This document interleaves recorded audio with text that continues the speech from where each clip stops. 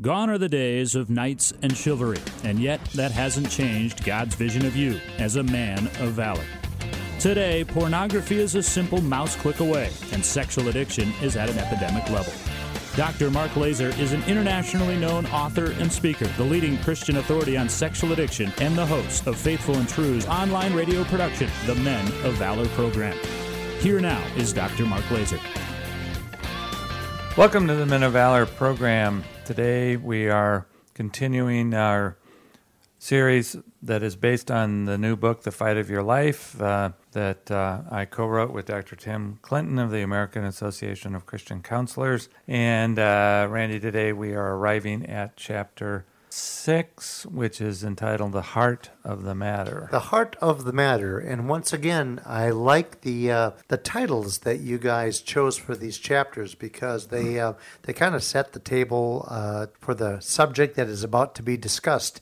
And you can tell our listeners just what today's chapter 6, The Heart of the Matter, is going to contain. Well, it's about spiritual heart change, really. And the chapter is based on a teaching that I've had for a long time that we actually use quite a bit at the Men of Valor workshop. And that teaching is about 3 spiritual questions that I think all of us need to ask ourselves on a daily basis. And when we consider these questions, it kind of inherently helps us look at spiritual motivation and spiritual heart change, and it also begins to cast a vision for us about the spiritual growth that we need to move in the direction of. So I think some of the listeners that have been following us for a long time will recognize the 3 spiritual questions. And certainly if any of our listeners have been to one of our workshops here, they'll certainly recognize these questions. Is there a scriptural passage to start us out?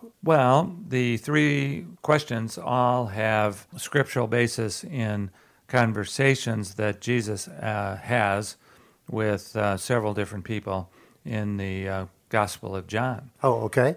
So I think rather than say we're going to start with the scripture, we're going to talk several times here about scriptural stories. Okay, as you're describing these 3 spiritual questions, there's kind of an automatic tie to the appropriate verses. That is right. The appropriate stories, really, that are based on, like I said, conversations, short conversations, really, that Jesus has with several different people. The first one, if you want to just get into it, is basically the motivation question.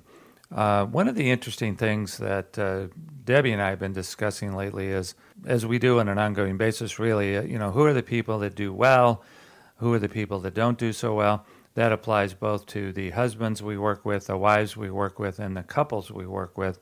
And the question of motivation comes up all the time. Are you motivated by external concerns, fears, and anxieties? In other words, if I don't get this right, if I don't get sober, if I don't get free of my...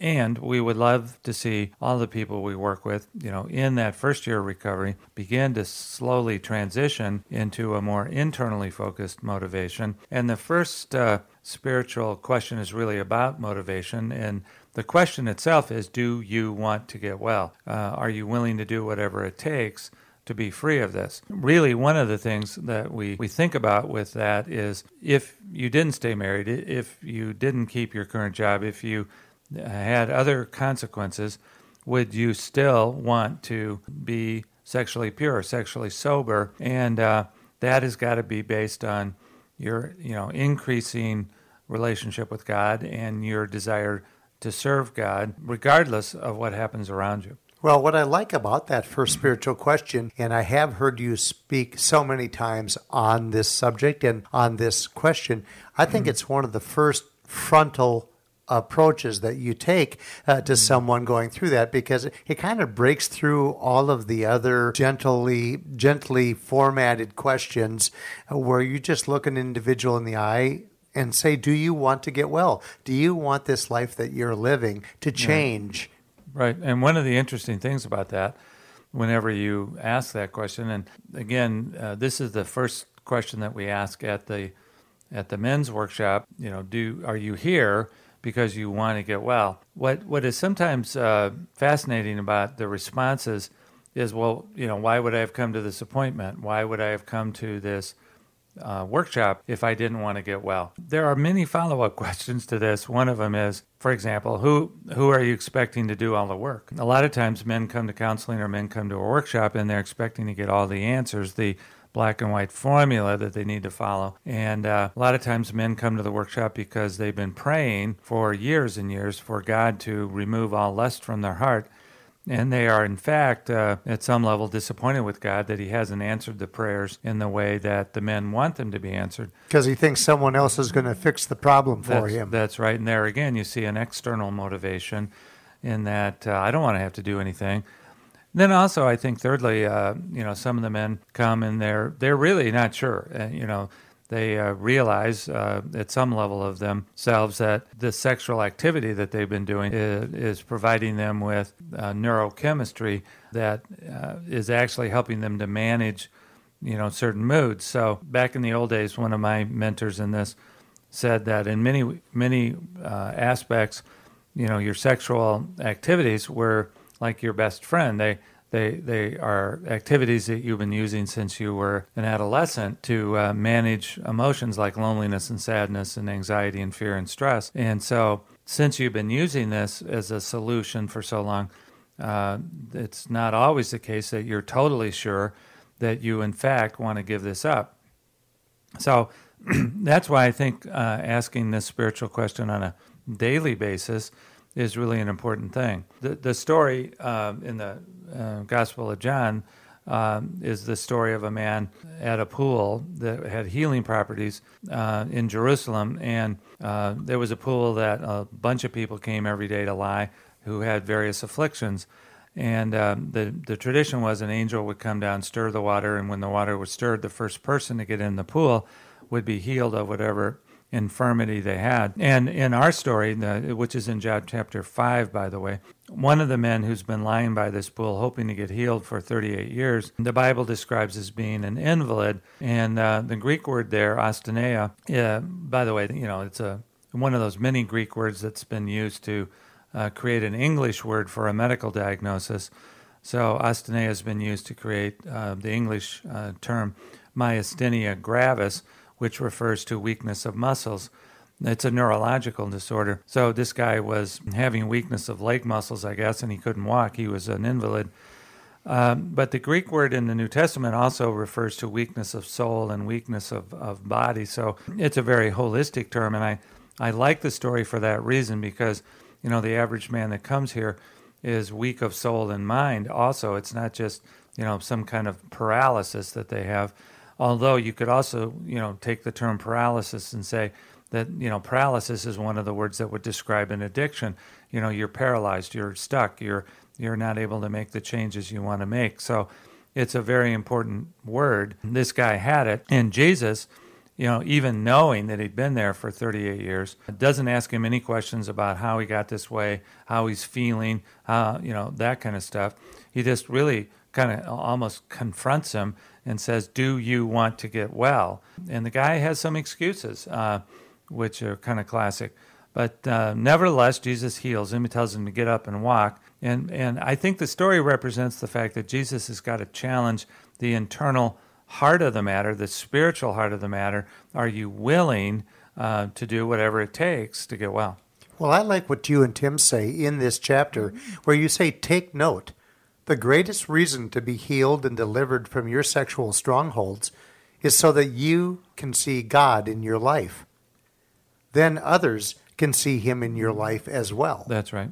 Well, listen, Mark, let's take our break right here, and when we come back, we'll be able to tell the listeners about the second and third spiritual questions. You're listening to Dr. Mark Laser, and this is the Men of Valor program.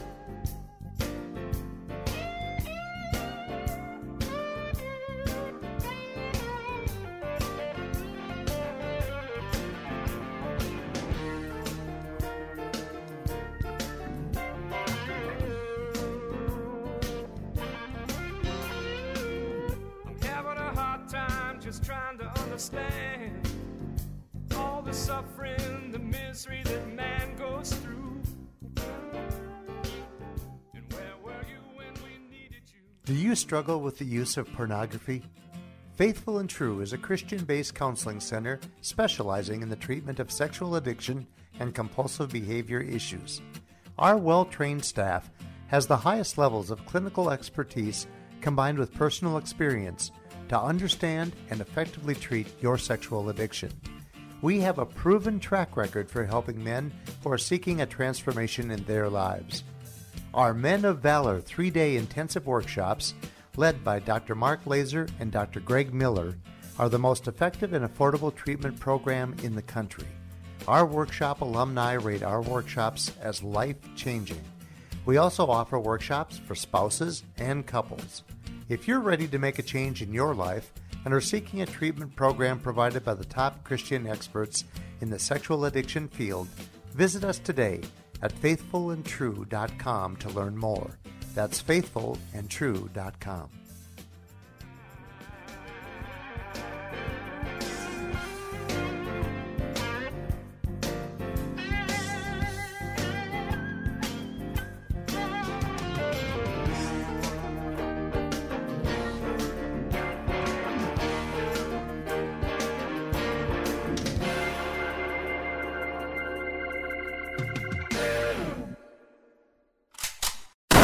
Time now for the Trigger of the Week. Trigger of the week, Randy. I was thinking about it this morning, and sometimes the way I think about triggers of the week are, what kind of things our clients that we work with, what are they bringing into us, whether it's at men's group, wives group, some of our couple sessions. And today I thought it might be good to think about a trigger of the week for couples, and one that we hear about a lot, and it seems to me like we're hearing about this one in increasing levels. The trigger of the week for a couple that is recovering is to discover that one of their children is now looking at internet pornography. We've probably heard that story now in the last month 10 or 15 times. We had a couple in this morning that their 15-year-old son who they have done all kinds of appropriate, healthy parental sex education with. He's a kid that is in school, has a lot of stress, friends at some sleepover. These were all Christian friends, Christian parents, Christian-approved sleepover. And nevertheless, the boys were talking about a website that one of them had seen that had nude women on it. So the boy went home, of course, and got on his laptop or iPad or whatever it was, and looked up that website. Well, it showed up because the husband had installed, one of those servers that, alerts people to what you're looking at on the internet. And so now they're all upset. They're quoting scripture, the sins of the father are going to be passed down to the third and fourth generation. And so obviously this is a result of the father's sin, and that's why the son is looking at these things. And it kind of creates a massive trigger for the couple, because they're beside themselves. They're worried about it. This is the ongoing legacy of this addiction, and it can create a lot of distance for a couple, even in knowing how to deal with it. So that's perhaps a topic for a whole nother show, and that is talking to your kids about sex and talking to your kids about this problem of pornography and so forth. But I just think that it's not a bad idea once in a while on the show to talk about things that trigger couples, both of them. Well, I would imagine that a discovery like that can have a doubling effect in the trauma that it causes both the mother and wife. Right. It's one thing to be trying to deal with the pain and devastation of your husband having this problem, but to see your child now entering that same world, I can only imagine that she'd be drastically affected by that. Yeah, that's why. Well, of course, it brings back up, all the pain of the original discovery of the husband's activity.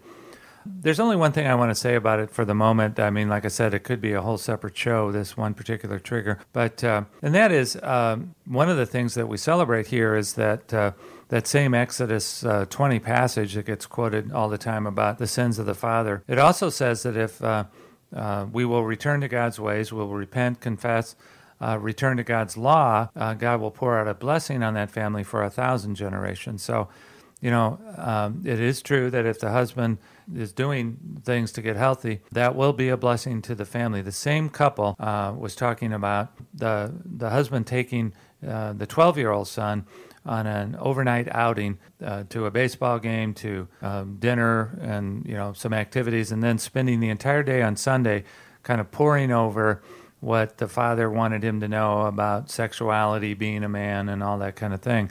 And so, and even as he was talking about it, he was getting moved, I was getting moved.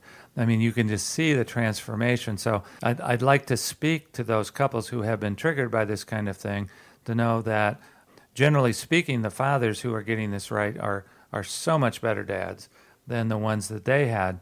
And I think we all need to accept the fact that whether the husband is a sex addict or not, the culture we live in is a sexually addicted culture.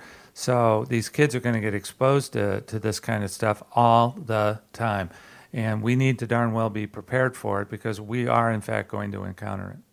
Well, let's return to today's show then and tell our listeners about the second spiritual question, which is, what are you thirsty for? Well, we teach here all the time that a lot of the sexual sin that we deal with is trying to get a legitimate need met in an illegitimate way. And so this spiritual question is really about what is the legitimate need. As most of our listeners know, Debbie and I wrote a book several years ago called The 7 Desires. And we just think that, we're born with, God has put in ourselves, a spiritual and emotional desire for certain things like affirmation, healthy touch, inclusion, and so forth. We just know that there's many times when an addiction is an attempt to get desires met in unhealthy ways. We don't particularly think of them as unhealthy, but the one example I use all the time is, let's say you have a desire deep in your heart for affirmation, to be chosen, to be included, and sometimes when you're looking at porn and you're looking at pictures of, let's say you're a man and you're looking at pictures of naked women, one of the things they are usually doing is smiling at you. So you're thinking that basically looking at this porn is kind of meeting that desire to be affirmed or smiled at or chosen or whatever. And so the spiritual question here is really at the deepest heart level, and we're trying in this chapter 6 to get to the heart of the matter. What is the desires of your heart? And then we need to ask, how do we get those desires of your heart, which are completely normal? How do we get them met in healthy ways through our relationship with God? And Psalm 37:4 says, "Delight yourself in the Lord, and He will grant you the desires of your heart." So, but the first step in that is understanding what truly your desires are, and then accepting and confessing and owning that you've been searching in sinful ways to get those desires met. Now, how can we search in healthy ways? I just think it's an important question. If I notice, even after 28 years of sobriety, that my sexual temptation level is rising at some point, I'm always going to ask the question, what do I need? What do I desire? What's going on? Is there something that's not quite right in my relationships or that's being unfulfilled? And so the second spiritual question, as well as the first and the third, which we're going to get to, are all questions that I seek to ask myself on a daily basis. And how successful do you feel you've been when you come to confront yourself with that question? Are you usually able to come up with a pretty on-target answer? Yeah, and if I'm kind of stuck there, then certainly I'm going to turn to Debbie to help me. I'm going to turn to my community of other healthy men to help me with that. It's usually at this point, 28 years down the road, it's not very hard to figure out, I haven't gotten rest. I haven't had time for relaxation, recreation. I haven't done anything fun. I haven't had an affirmation or whatever it is. I mean, it's really not that hard to figure out when we just take time to pause and think about it in terms of what we really desire. I love that answer because I think it puts it into a real everyman, everyday life rationale. I mean, to take a look at your life. What am I currently desiring? What's missing in my life right now? And just to have it be so real life ordinary. Yeah. Like I haven't gotten enough rest. I haven't been taking time for some relaxation and exercise and all the things that I know are good for me. Right. They can lead to some very negative behaviors if you don't if you don't make sure that you have these other desires being answered. That brings us to our third spiritual question, and that is: are you willing to die to yourself? Yeah, and that's for those that have been to the workshop, they'll know that at the workshop, we asked the question, what are you willing to die for? Are you willing to die for your country? All the men stand up and say hooray about that one. Are you willing to die for your children? Obviously, all the men would, heartily agree to that. Then we asked them, would you die for your wife? So we know that it's an inherently important aspect of your spiritual journey to become more Christ-like in terms of willingness to sacrifice. So we get patriotic, die for your country. We get parental, die for your children. It's really a challenge for the men to start thinking, well, if I'm married, there's everything about my addiction that has been totally selfish. It's been killing the spirit of our wives. So how spiritually now are we going to transform and say, rather than killing my wife's spirit, how am I going to serve her spirit? And a lot of that is going to mean I'm going to have to get more sacrificial to do it. So when I say, what are you willing to die for? It's just a way of saying, are you willing to convert from selfishness to selflessness? As I, over the years, I've been thinking more about this question. One of the stories that has really challenged me, strangely enough, is from John chapter 11. By the way, we should have said that the thirsty question is from John chapter 4. It's Jesus' conversation with the woman at the well of Samaria about, if you drink of the water of this well, you'll always be thirsty. If you drink of the living water I have to offer, you'll never thirst. But John chapter 11 has always been one of my favorite stories. I think a lot of us like this story. It's about the healing of Lazarus. It's about the raising of Lazarus from the dead. The early part of the story, it's about the utter disappointment of Lazarus' two sisters, that they had sent Jesus a message and wanted him to come very quickly and heal Lazarus before he died. Jesus, of course, doesn't do that, so they're immensely disappointed. But then, of course, we know, the end of the story, the good part of the story, Jesus goes out to the tomb and brings them back. What has impressed me about it is that it's a story in which, in order for us to be aware of the resurrecting power that Jesus does in fact have, in that story, a man needed to die. How I translate this to the average one of us who will probably never actually be asked to physically die for someone else. And that gets back to the way the question is stated in the book, which is, are you willing to die to yourself? So if you look at the whole resurrection theme here, it's really about the fact that what in you needs to die, what character qualities, what attitudes, what core beliefs in you need to die in order for the resurrecting power of Jesus to be made known in your life. Most of the men struggle with pride. Most of the men struggle with arrogance. Most of the men struggle, therefore, with their own self-importance. That attitude needs to die. Most of the men struggle with shame, which is interesting. Given the fact that they struggle with arrogance, they also struggle with the flip side of that coin, which is shame. And shame needs to die. They need to accept and understand the truth that God can set you free, resurrect you from that shame, and so forth. We could go on and talk about, other qualities of selfishness that really needs to die. And I just think it's an important spiritual question. What can I do on a daily basis as I get into the heart of the matter, as I grow myself spiritually, to become more like the man that God calls me to be, to become more Christ-like, and to lead a life of service and sacrifice. When I can do that, then I know that the resurrecting power of Jesus will be made known in my life, as opposed to my historic life of selfish sin. Well, I think it's very powerful how you and Tim say there can be no resurrection until there is a death. Are you willing to acknowledge your sexual sins? Are you willing to see that your automatic coping strategy is to go to some sexual behavior? Are you willing to die to yourself and to your sexual ways of coping? When you are willing, God will meet you in the new stance of emptiness.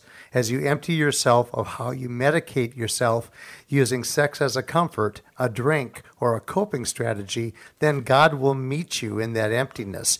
Die to yourself and invite God into these places. That is exactly it. And then don't we all love the last line of the Lazarus story, where Jesus commands in a loud voice, take off his grave clothes and set him free. And if we can do these things and answer these spiritual questions, we will in fact be set free.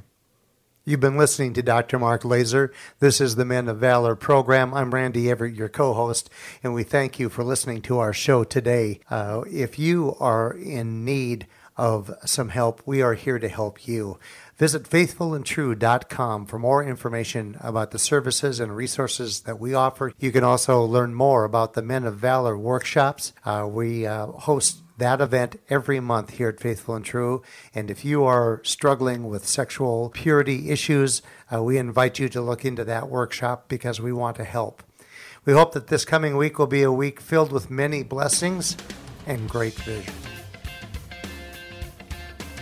You've been listening to the Men of Valor program with Dr. Mark Laser. For information about this program or to learn more about Faithful and True, visit us at faithfulandtrue.com. That's faithfulandtrue.com.